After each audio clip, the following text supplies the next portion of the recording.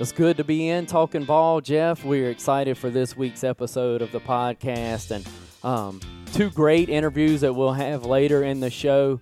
Rick Cleveland, the 11-time Sports Writer of the Year for the state of Mississippi. We get to spend, I think, around 20-25 minutes with Rick, and then the head coach for Mandeville, the Skippers, come over Friday night to Poplarville, and so we wanted to kind of find out exactly what Mandeville's about.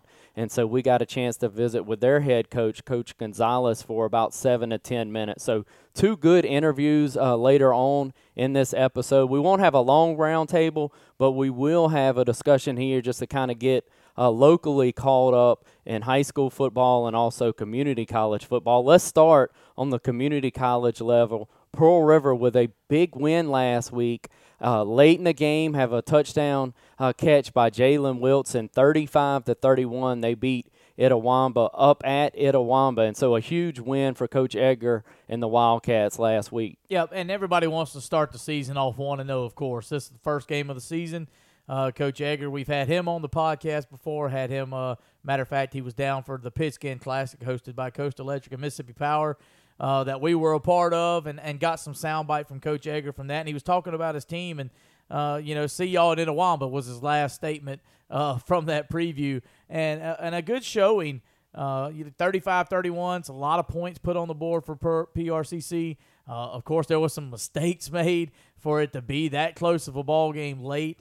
But then they have a game coming up this week, Clay. They face East Mississippi, which is, I'm going to say something that if you're an East Mississippi fan listening, or if you're listening throughout the state and know Mississippi JUCO football, you haven't heard this in a long while. East Mississippi is 0-1 to start the season when they play PRCC this week. Yep, that's pretty unreal. Some shocking results last week. East, of course, one of those with that 24-16 loss to Hines, and you really don't want to be the team after that type of performance, but that's who PRCC will be, and they'll go make that long journey from Poplarville to Scuba and take on the East Mississippi Lions. But if their quarterback, Terrence Humphrey, can do what he did last week, they'll be just fine, as he accounted for 254 yards through the air and had 4 touchdowns for the Wildcats. So Humphrey with a great week, and if he can duplicate that, he certainly gives his Wildcats a chance against the Lions from East Mississippi.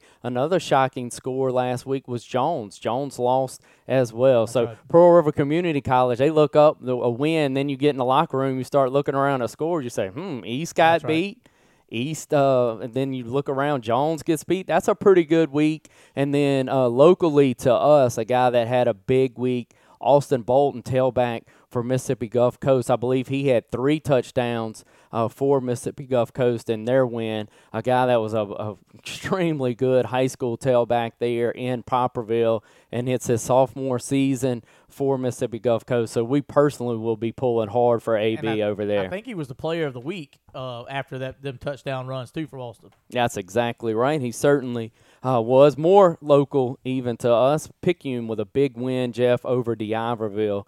Convincing fashion. It was 36-0 at the half, and they win it 41-6. Thomas, the tailback that we've talked to Adam Feely after the spring game. He had a huge spring game. We talked to Coach Stogner a week ago. He said, this kid's going to be pretty good, and he was. Over 200 yards rushing. Jalen Hall had a big week. That defensive line looks legit. Picayune, all the pub and hype kind of surrounding this team looks to be worn, and they're going to be a heck of a ball club, and they've got Meridian coming to Picayune this week. Yeah, Picayune big and physical. Picayune's been known to be physical, and they've always been big. We talked to Coach Stogner last week, as you mentioned, brought up the Coach Dodd Lee situation, things that's going on there, sentimental things going in the locker room. Cody said, hey, we're playing football. We'll think about that after the season. Picayune showed that with a big, like you said, 41-6 win over D'Iberville. And like you mentioned, Meridian's coming to town. Meridian's off of a loss as well. Hancock traveled up to Meridian this past Friday and beat Meridian. Hancock stats 2-0 as well. So Meridian's going to be coming in. It's a long way to travel. We'll see how the kids manage that coming down from Meridian on a Friday night for a 7 o'clock kickoff. So all them little factors can play a role Friday night here in Picayune.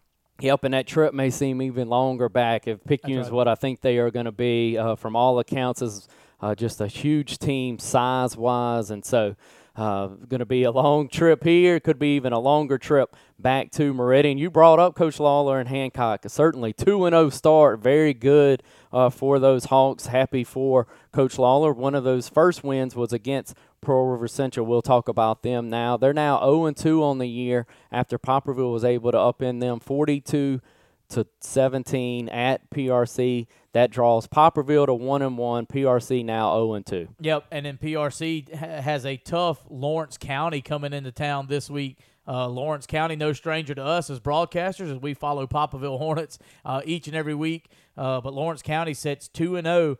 And they coming into PRC to face the Blue Devils, setting it 0-2. And there was some things, if you were at the game, listening or watching the game live or listening at home to the broadcast, you could there were some things that PRC was doing well at times, but it was just too much to overcome when you've got a defensive.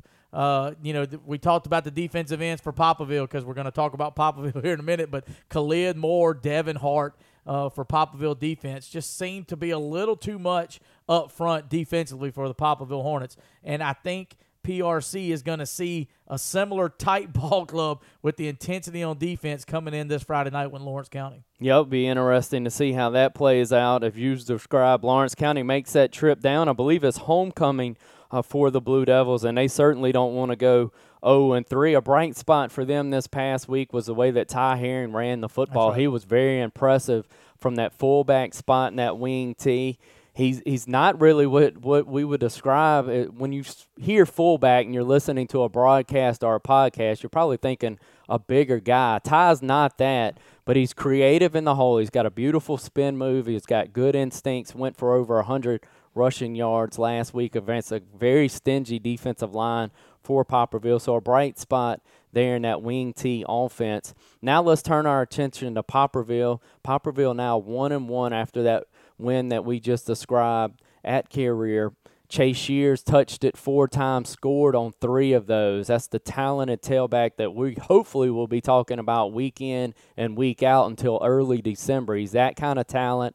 He's a senior year. He's very, very good, Jeff. And then you look at Blaze Breerwood, the way he responded after a tough start. His senior year, had a tough night against Laurel. Everybody said that. Blaze has said that. He responds. Had 2 touchdowns on the ground, 1 through the air. The senior quarterback getting it done. Yep, and the one in the air was to Chase Shears in the end zone through a perfect pass. And Blaze, he struggled a little bit week 1, and he'll tell you that he struggled a little bit week 1 against Laurel. Laurel brought in a team, and there was the conditions was wet, the ball was slippery. It was just a sloppy atmosphere. First game jitters out the way. He picked his head up high this ball game on the road in another hostile environment going down the Pearl River Central. Blaze had a tremendous game from the senior. And then there again, you throw it back to the defense too, as I mentioned, Khalid Moore, Devin Hart on that defensive end side. Matter of fact, I think Khalid Moore was the Pete's Plumbing pipe-busting hit of the game, and then I think Chase Shears got the Deb's Pizza player of the game right there. We was a toss-up, could have went to Blaze, could have went to Chase, gave it to Chase right there. But big game for Poplarville. Blaze come in, as you said, the senior quarterback signal caller picked his head up from week 1 to week 2, and a very, very great outcome.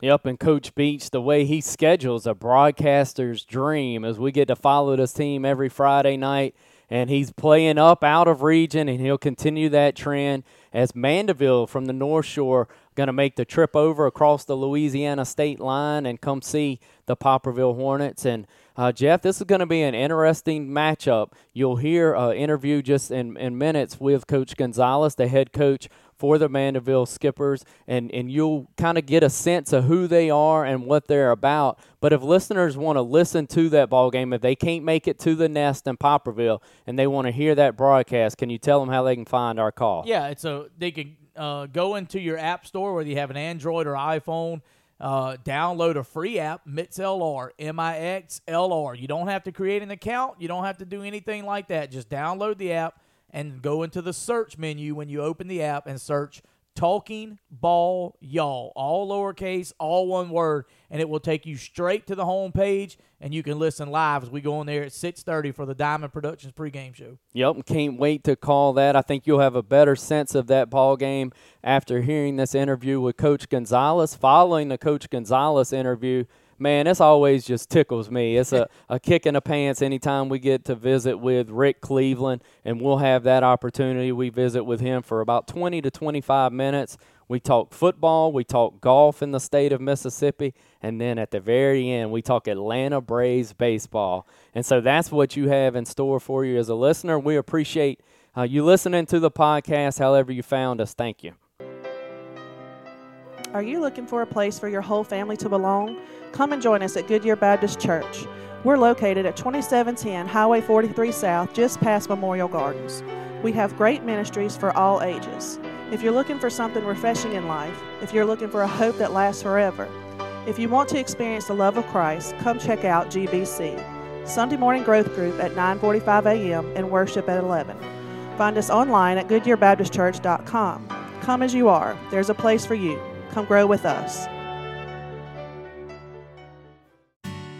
Your family's health is our mission. At Highland Community Hospital and in partnership with Forest Health Systems, we offer a wide range of healthcare options. The Highland Center for Women's Health provides total obstetrical and gynecological care for women of any age. Our goal is quality care for you and your family through the compassionate application of advanced medicine. Highland Community Hospital, the best choice for your family.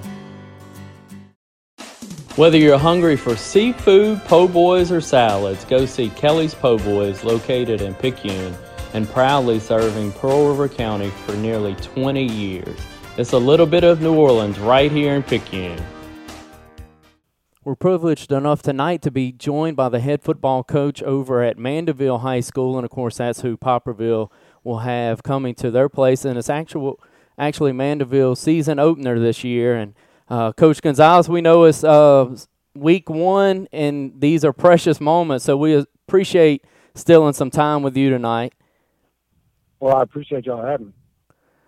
Coach, let's just kind of give the listeners, of course, we're located here in Picayune. We are the Friday night crew for Poplarville radio-wise. So the two-part, I wanted to have you on so the Poplarville fans could kind of get a taste of what was coming to their place on Friday night. And then once Micah Hickman kind of provided your information, just your background is pretty interesting as well. So if we could start there, Coach Gonzalez, your second year there with the Skippers, kind of give our listeners your football background. Was an all-conference wide receiver at Southeastern, and then that led to professional football as well.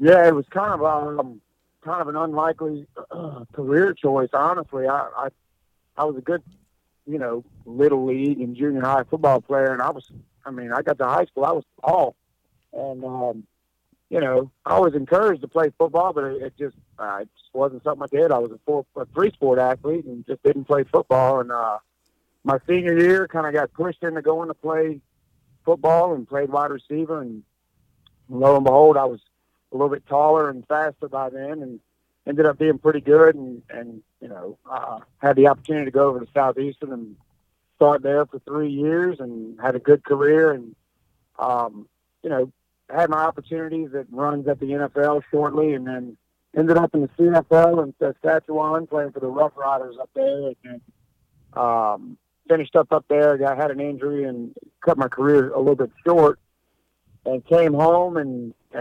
rehabbed and just stayed in shape, really kind of just playing flag football and running around, and ended up getting signed by the New Orleans Voodoo when they brought the Arena League back in 2011. So I played a year over there, and just fun, man. I just fell in love with football. Coached all the time in between there, and enjoyed doing that as a volunteer. And then, got done volunteering and got done playing, and had my own business, started a family, and decided that coaching was a career choice that I wanted to make, and got into it full time. And I've been extremely fortunate to end up in the position I am as quickly as I have, because really it's only been about, full-time coaching 5 years and have ended up in a really good position. And I attribute a lot of that to, getting in with the right people a lot of times. Coach, we've heard you say there a wide receiver is your background, and then when you look at the difference in the Arena League and CFL, how does that affect the way that your offense is run, or does it at all? What type of offense do you like to run there at Mandeville, and what is that based out of? Well, I was always a play caller, and, I'm an offensive-minded head coach, and I started as an offensive coordinator. I really started as a receivers coach, obviously, and then quarterbacks and then offensive coordinator. But, being from that mindset and playing for the guys that I played for, Hal Mumme, who was the inventor of the air raid, was my head coach in college. So I came from a system where we threw the ball 60 times a game sometimes. So you kind of always looked at it from that end of the spectrum when you come out of that kind of system. Really spread guy for the longest time and kind of fell in love with the run game as I progressed as a head coach and really found the benefits of it, whereas before I didn't see it at all. So I would say we're definitely spread, but we certainly aren't the air raid in the sense that we're not going to line up and throw it 60 times a game. I just think that's too much for a high school quarterback to shoulder, and we don't want to put a young kid in that kind of situation. Coach, when we look at what Mandeville's going to have in the backfield, maybe one of the reasons you're going to hand it off some to is the back in Diaz that I've read some and seen some clips on. Kind of tell us about your senior tailback, if you would. Well, he is the definition of the word dynamic. He's just explosive. He's phenomenal. I think I said he's phenomenal in the weight room. It's 37, 38-inch vertical and is extremely tough. He's very, he's good out the back, so he catches the ball well. He wants the ball, 30, 35 times a game. He doesn't ever complain. He's never going to be the guy who comes off and says, Coach, I'm tired. He turn kicks, he turns on. He's just dynamic. He's a solid little high school running back. And Coach, and then at the quarterback position, if you kind of give us some insight on what y'all will look like there when y'all make the trip over on Friday night. We're very fortunate. We have a guy who came in and started for us as a sophomore last year, so he'll be a junior for us this year. His name is Devon Tott, and he's a 6'3" kid with a good strong arm. He's really starting to understand what we're trying to do in our system. He's making the reads better. He's sneaky athletic in the sense that he can make you a play if you need him to. We don't ask him to do a whole lot of that stuff as far as running the ball goes, but he can if it's necessary. And we're just really pleased to have him back for another year and then, for the following year after this, because we really feel like he's developing into the quarterback that we need him to be right now. Coach, when you look at this matchup, y'all are coming, of course, from the North Shore there over to Poplarville. Tell us kind of how this matchup took place, and then after that, we'll ask you about it being y'all's first game opposed to being Poplarville's third game as we're visiting with Mandeville's head coach, Coach Gonzalez. It's funny because I'm actually extremely familiar with the Poplarville, Picayune area, all that Hancock County, and I did a lot of work out there before I was a full-time coach, and know a lot of guys in Picayune actually worked at a granite shop out there for years, and so I know what kind of football they play up there, and I know what goes on at Picayune High School and those surrounding areas. Coach Lee and what they've been able to do up there, and just that kind of that kind of smash mouth, tough, hard-nosed kid that likes to play football up there, and how everybody's kind of replicated that. So I'm familiar with Poplarville in that sense. And then, with Micah being from Picayune and going up there last year, him and I have remained friends because he was still at Mandeville when I was taking over. Okay. And so, so when he moved over to Poplarville and told us he was going, he and I actually sat in the office on several occasions and talked about the wing tee and how, maybe they could implement some pass game stuff into it. When he got up there, and I guess he he got with Coach, and they started talking about it. And he said, "Hey, this might be a good matchup." And he actually gave me a shout and said, "Hey, would y'all want to play a game next year?" And we had week 1 open. And I said, "Yeah, man, let's get together. It ought to be, it's a good enough trip for us to where it'll feel like, you want to prepare yourself going into the postseason, and we feel comfortable we can make a postseason run, and we want to have those kids get on that bus and go to a playoff environment, which Poplarville definitely affords, and it's an hour and 10-minute ride, and I just think it's really advantageous for us to be able to get over there early in the season and play a really solid opponent in a really solid environment like that." Coach, when you look at it being y'all's first opposed to Poplarville's third, does the Jamboree last week kind of take care of some of those concerns? Yeah, it does and it doesn't. Jamboree is a Jamboree, and no matter how much you hype it up, the kids still realize it's a Jamboree and it doesn't count for the schedule. Right. It doesn't count against or for you. So it's tough to. We know that they're going to be game ready. They've played too, and we were fortunate enough to be able to go up there week 1 and watch them play against Laurel. Our whole staff, we scrimmaged on a Thursday and went up there on a Friday and watched. And I mean, what a great atmosphere, for that game, and really, kind of a good look for us. We were able to watch them play against an offense that looks a little bit more like us, because most of the teams up there are wing T. Mm-hmm. So to be able to soak in what they do, and it's definitely a challenge for us, knowing that they've got a couple games of experience under their belt. We're going out there fresh, man. We're going to have all those first game hitters, and we're going to make those first game mistakes, and hopefully we can overcome those things, and and get up there and compete at a high level. Coach, when you look at it, in boxing they always say styles make fights, and this certainly should be that Friday night. As you've mentioned, what y'all are going to run, you've mentioned the wing tee several times. When you're preparing for this, of course, y'all have got week 2. I know y'all have got a very healthy, good opponent week 2. And so do you spend like a ton of time trying to prepare for the wing tee, or do you just give it a little? What's the preparation when you're going against something that you may not see a whole lot when you get back across the state line? Yeah, that's a tough situation as well, because, it's just not something that we're going to see probably at any point in the rest of our season. That's just not the way the game is. Even as close in proximity as we are, we don't play the game the same way, oddly enough. It's just that's a different little area right there, that little nucleus that plays at that South Mississippi football, and it's great football. But it's hard for us to say, let's dedicate a ton of time to learning the wing tee. Now, fortunately for us, it is a week 1 situation where we can dabble it in here and there in our preparation for the season and feel comfortable that we've seen it. But it's never the same as seeing it game speed, So it's really hard. You don't want to spend so much time on it, because it's like you're not going to use it again until next year, after this week. So you got to kind of manage that situation and manage that time. And we're fortunate that we do have a defensive coordinator who's got some familiarity with it. But yeah, we definitely had to find a balance, because we know that after week 1, we're going to be seeing a lot more offenses that look just like us.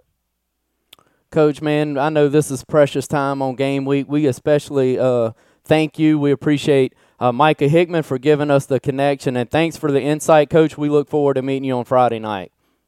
Yes, sir. Well, I appreciate y'all having me, and we look forward to seeing y'all. Thank you, Coach. All right. If you're looking to insure a new house, car, or motorcycle, give Advantage Insurance Company a call at 601-749-8790, or go by and see Shauna Oder or any one of her friendly agents and let them go to work for you. Advantage Insurance is located at 4201 Highway 11 North in Picayune. Whether you've hit a home run or a foul ball, for all your real estate law and closing needs, call Cruz Law at 1-769-242-2500. That number again is 1-769-242-2500. 2500. Call Bill Cruz at Cruz Law. Hey folks, if you need that special sweet treat for birthdays, anniversaries, or just because, stop by and see our friends at Katie Cake & Company. They are located at 109 West Canal Street in Picayune. Let Katie Cake & Company satisfy your sweet tooth. Shh, your scale will never have to know. Rick, I know you wrote an article recently on both of the topics we'll kind of stretch out and talk about tonight. I just wanted to get your thoughts. Jeff and I did on the crazy opening weekend of college football and everything from what your article covered to a refrigeration 18-wheeler truck to Jackson State's mascot ending up on the field and drawing a penalty. Just a wild weekend. It was a crazy weekend of college football. It really was. And I didn't think I mean, you know, after the refrigerated players, I didn't think I'd see anything stranger than that. And then the dadgum Jackson State mascot goes out on the field, tries to wrestle the ball away from one of his players and one of the opposing team's players, and the referee pushes him away, and he just goes right back in there. And the really beautiful thing about it, and if anybody who hadn't seen it, they need to Google it, watch it. Yes, they do. Is that when he got over to the sideline and the team had been penalized, and it was the big turning point in the game, he acted like the proudest guy in the stadium. Yes, he did. Oh, mercy. It's unbelievable. Yeah, and that's not to even mention a head coach coaching from a hospital bed too, Rick. Yeah, that was weird. You know, and I understand why people say that Hugh was just – we're talking about Hugh Freeze, why he was – a lot of people are saying he was just trying to get attention, and I don't know. He's one of the most competitive guys I've ever known. I think he wanted a big part of it. And two, I think he's at a place right now where he's got to try to get attention somehow. You know what I'm saying? Yeah, good point. Yep, absolutely. I guarantee you Liberty could win their next 5 games and not get as much attention as they got from that nationally. Yep, that's a good point. You know, but it was it made for a really interesting Saturday, and that's not even taking into account some of the weird coaching decisions. I don't. Were y'all watching the North Carolina South Carolina game? I was not, Rick. I didn't see that one. Well, North Carolina basically had the game salted away. They had the ball at midfield. And Mac Brown, who I covered when he was the wide receiver coach at Southern Miss, Mac miscalculated on the amount of seconds that would be left if they just took a knee. And they took a knee, and then South Carolina had 10 seconds left from midfield to try to win the game. Mercy. It was like a rookie mistake from one of the oldest coaches in college football. I was pretty shocked by that one. Well, then I saw you and ask me, y'all are the show guys. You ask me what you want to know. Well, I saw you and Coach Perry. I forget which game it was, but it was an obvious go for 2-point situation, and that didn't happen either. Yeah, that was. I'm trying to think. That was Auburn. That was Auburn after the freshman quarterback let them down to score. Yeah, why in the world would they not go for 2? It could have, again, it could have bit them in the butt. As it turned out, it didn't cost them, but it was an obvious go for 2 situation. I tweeted something about it. Then several Mississippi high school coaches tweeted that. Yeah. Said, yeah, he must not have looked at his guide on that. Every coach has a guide of when you go for 2 and when you don't, that you carry in your pocket. Absolutely. And apparently Gus didn't look at his. Rick, when you look at the week that's coming up, another recent article, I believe I saw it today, was the matchup between Southern Miss and Mississippi State, and I believe you went back and ranked, I believe it was the top 6 or 8 games in that series. And I just wanted to ask you, I'm going to look back a week to Southern Miss pass opponent, and anytime you see Alcorn State or anytime I see him on the field, I immediately think of Steve Air McNair. And I just wanted you to kind of tell our listeners what he must have been like to cover in college. Oh, he's the most exciting college football player I ever covered, and that includes Reggie Collier, Brett Favre, Archie Manning, a lot of Dak Prescott. But Steve was he was the whole show, man. He was unbelievable, and they were never ever out of a ball game. They could be 28 down going into the fourth quarter, and he found a way somehow to get them back. Just running, throwing, leadership abilities. The best all around athlete that I covered was Steve. And I'll tell you what now, that present Alcorn quarterback is not bad. No, he is not. Noah Johnson, a good player. He is a really, really good player. I mean, and he's nowhere near Steve McNair, but he is a really, really good player who could be playing, I think, at Southern Miss or Mississippi State or Ole Miss or any of them. I mean, I think he's that good.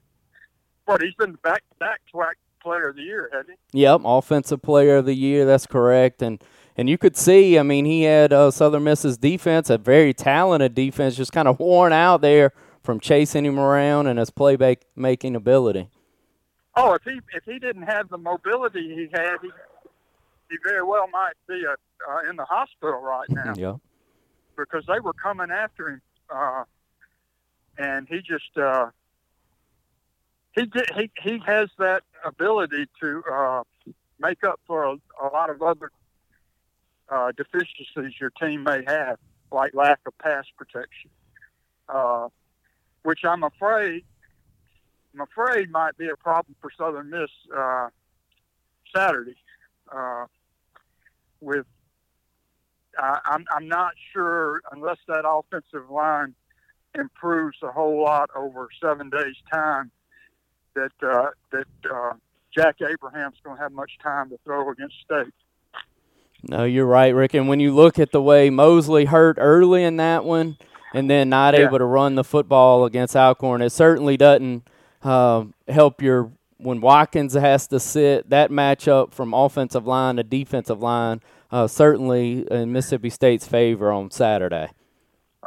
Huge right now. I think Southern's defense is going to be a heck of a test for State, and I think they can keep Southern Miss in the game, but they're going to have to improve dramatically up front, and they're going to need some running back to come through.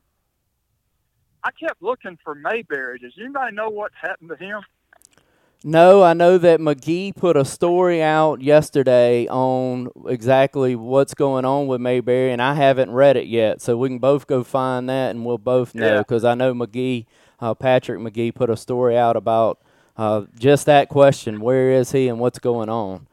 Well, he is a talented guy who has some shape and can make people miss, and maybe even as much as Mosley has. But and the last guy they put in actually looked like maybe the best threat they had. Kemp, is that his name? I want to say it was D. Baker, but I could be mistaken. No, D. Baker played earlier in the game. Okay. And D. Baker has got a great future, but I'm just not sure that he's big enough and strong enough right now to play against State. He's certainly the fastest back Southern has. You'd be tempted to figure out a way to get it to Adams some kind of way after the way he performed on Saturday too. Well, I would think, just from watching the game, that there's some things that they might have held back. Adams last year before he got hurt was really, really good on that jet sweep coming around from the split position, and they didn't really use that. I would think they're going to have to do some misdirection and stuff like that to get him in the open field, and I think try to get the ball to D. Baker in the open field as well. Once again, we're visiting with legendary sports writer and columnist in Mississippi, Rick Cleveland, on the Pit Lane Oil Change Hotline. And Rick, we talked Southern Miss. We talked about what happened at Alcorn. We talked a little bit about this coming up weekend. I want to touch on another game that happened just north of Oxford across the state line in Memphis with the Rebels and the Memphis Tigers. Memphis was favored in that ball game, and then they come out winning that ball game.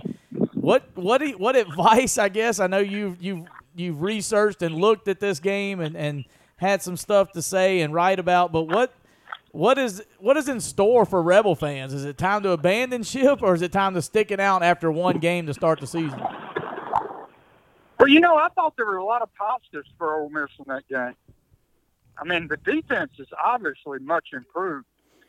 I think Memphis averaged about 38 or 40 points a game last year. They got a lot of people back, and Ole Miss, held them to 15 points. I thought they played pretty well on defense.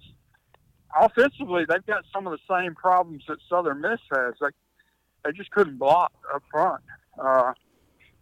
And I didn't think Matt Corral had a very good game either.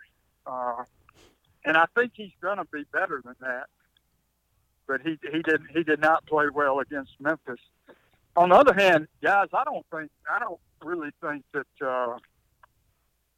that Arkansas is as good a football team as Memphis, and Ole Miss has them at home. And I tell you one thing: if Ole Miss doesn't win this game, it could be a long season.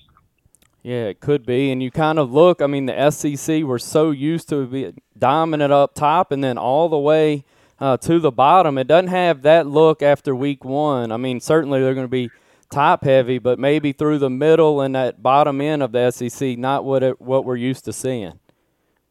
Yeah, I think that's correct. I mean, you look at Tennessee.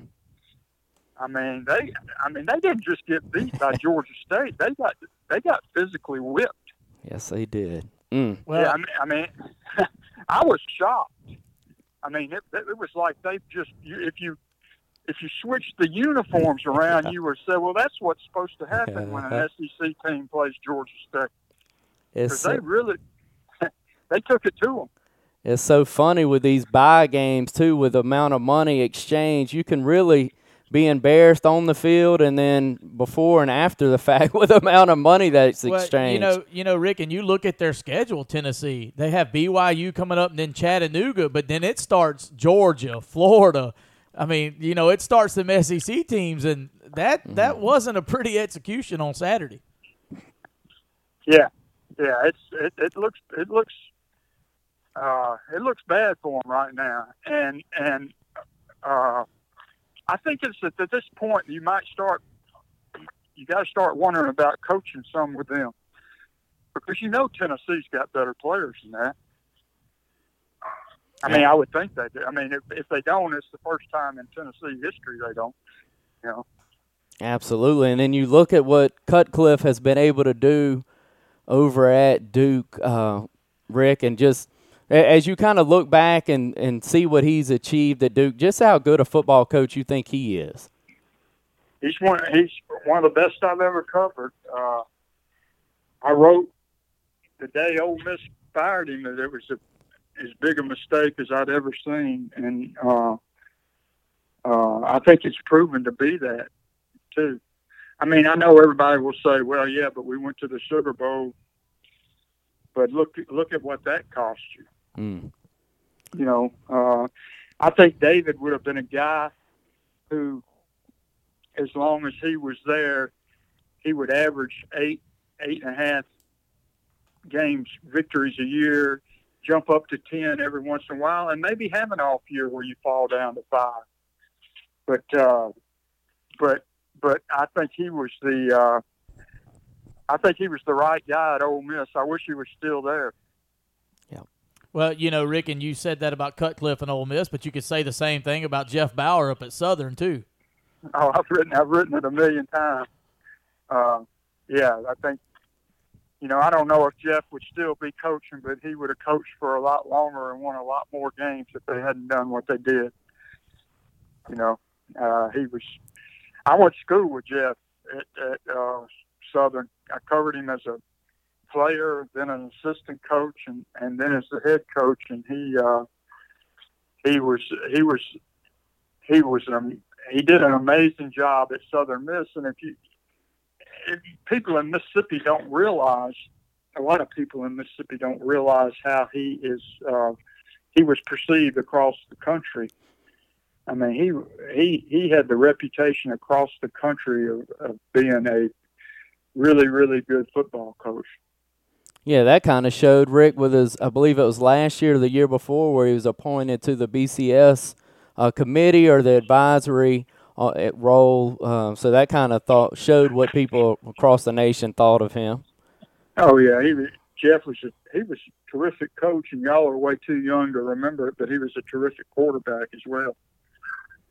Yeah, some of the memories just writing that article that you wrote, just reading today, the Florida State, I remember it as the Florida State game, which is funny because it was Southern Miss and Mississippi State. But I guess I was 9 in the stands, and State wins that ball game on the campus of Southern Miss. But at Southern Miss, we had gotten just smart enough in the stands that we were doing the chop for Florida State coming off that win, and then State comes back and wins it, and they return the favor. I'll never forget that. That was a stinging memory to reread that this morning. I said, man, I could have skipped this column. Well, that was a big win for Rocky Felker. It wasn't quite enough to save his job, but it was a huge victory for him and for Mississippi State at the time, because Southern had utterly dominated that series for a dozen years before that, and I think Southern was a 10-point favorite or something like that in the game. And it was another facet of that I didn't bring up in what I wrote recently was that Rocky had hired Jim Carmody as his defensive coordinator. And when State won the game, when the guy kicked the winning field goal, both Rocky and Jim Carmody got a ride off the field on the players' shoulders. I've never seen that before. 2 coaches carried off the field. And then one of the other games you highlighted is being a Pearl River Community College guy to highlight Coach Daniels' play calling, who, of course, was the head coach at PRCC years after that. But that was a neat memory and a cool drive that you put in the column as well. Yeah, I'll never forget interviewing Keith after that game because he was trying to talk, but he was sobbing, and he won. Yeah, it was such a gut-wrenching 98-yard against the clock with your second-string quarterback. The starter had gone out, and just a really, just a gutsy drive. And I remember when Shelton Gandy ran around left end for that touchdown, for the game-winning touchdown. That was a huge win for Southern at the time. Neat stuff. All right, Rick, we're going to shift gears a little bit with you, and we're going to talk golf in the state of Mississippi. We've got the Sanderson Farms Championship that's less than a month away, and then we've had some exciting stuff go on over the summer in the state of Mississippi golf-wise. Absolutely, a whole lot of it, and I think as a matter of fact, Andy Ogletree from the metropolis of Little Rock, Mississippi, is playing Big T-ing it up later this week in the Walker Cup matches in Great Britain. Wow. Yeah, it's sort of what a great story. Winning the U.S. Amateur. I think he was ranked 133 among world amateurs, and just was outstanding in that tournament. And then the little Trolio kid from West Point making it to the semifinals, and if it hadn't been Ogletree, it might have been him, because Ogletree had a tough match with him before he won the championship match. And then, of course, with the Sanderson Farms thing, I'm just really, really excited to see how. I mean, we're seeing a much better field already with 2 weeks out, and normally the better players wait till the last minute to commit. But you're already seeing some great players that have committed to play in it, and I was glad to see today that Sanderson Farms offered Braden Thornberry a sponsor's exemption so he can play. Yeah, that was a smart move by the tournament, certainly there, and exciting times in the state there. And then, Rick, this is just a selfish question because, of course, I follow you on Twitter. My cohort here is shaking. He said, all your questions are selfish. But Braves baseball, Rick, how neat is it to follow this team, not only what they did last year, but what they're putting together this year? Just a fun bunch to follow. They really are. What makes it really fun for me is, I'm like anybody that grew up in the Deep South. I grew up watching them, if not live, watching their replays after midnight, almost every night. But then Brian Snitker, the manager, was here in Jackson or in Pearl, was the Mississippi Braves manager for a couple years. And you're talking about a guy who really paid his dues. Long time in the minor leagues. He was a journeyman player. And, he got this break to get this job, and boy, he has made the most of it.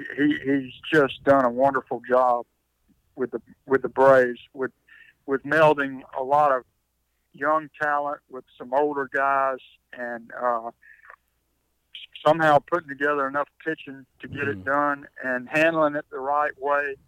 And he reminds me a lot of Bobby Cox, who was another guy that had that kind of background, journeyman player who spent a lot of time in the minor leagues and turns out to be a great major league manager. Hall of Fame manager in Bobby Cox's case. Absolutely. Rick, when you look at Ronald Acuna Jr. and that talent, does he remind you of anybody when you watch him play? Oh, Willie Mays. He reminds me of Willie Mays. Wow. And I'm talking about not just the fact that he's got that speed, power combination, but I'm also talking about the how much he seems to enjoy playing and how much, just childlike joy he brings to the game. I love watching him. I think he's got a chance to be a Hall of Fame player. Yeah, he is a lot of fun to watch, and I've got a 9-year-old at home that doesn't miss an at bat, and so that makes it even more fun that he's locked into that. I'm sure you've had some experiences along the way with your son. You enjoy that because when mine was that age, he watched every Dale Murphy at bat and wore number 3 in every youth league uniform he ever had. And, you need to enjoy that while you got it. Rick, man, we can't thank you enough. We appreciate you taking time for this little bitty podcast down south, and you've been a good friend to us, so thank you. Yeah.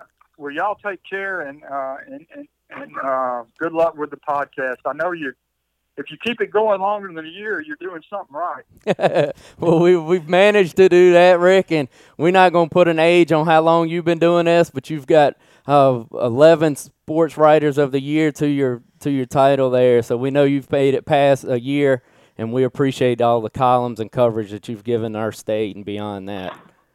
Well, I appreciate you guys. Take care. Thank you, Rick. All right, bye-bye.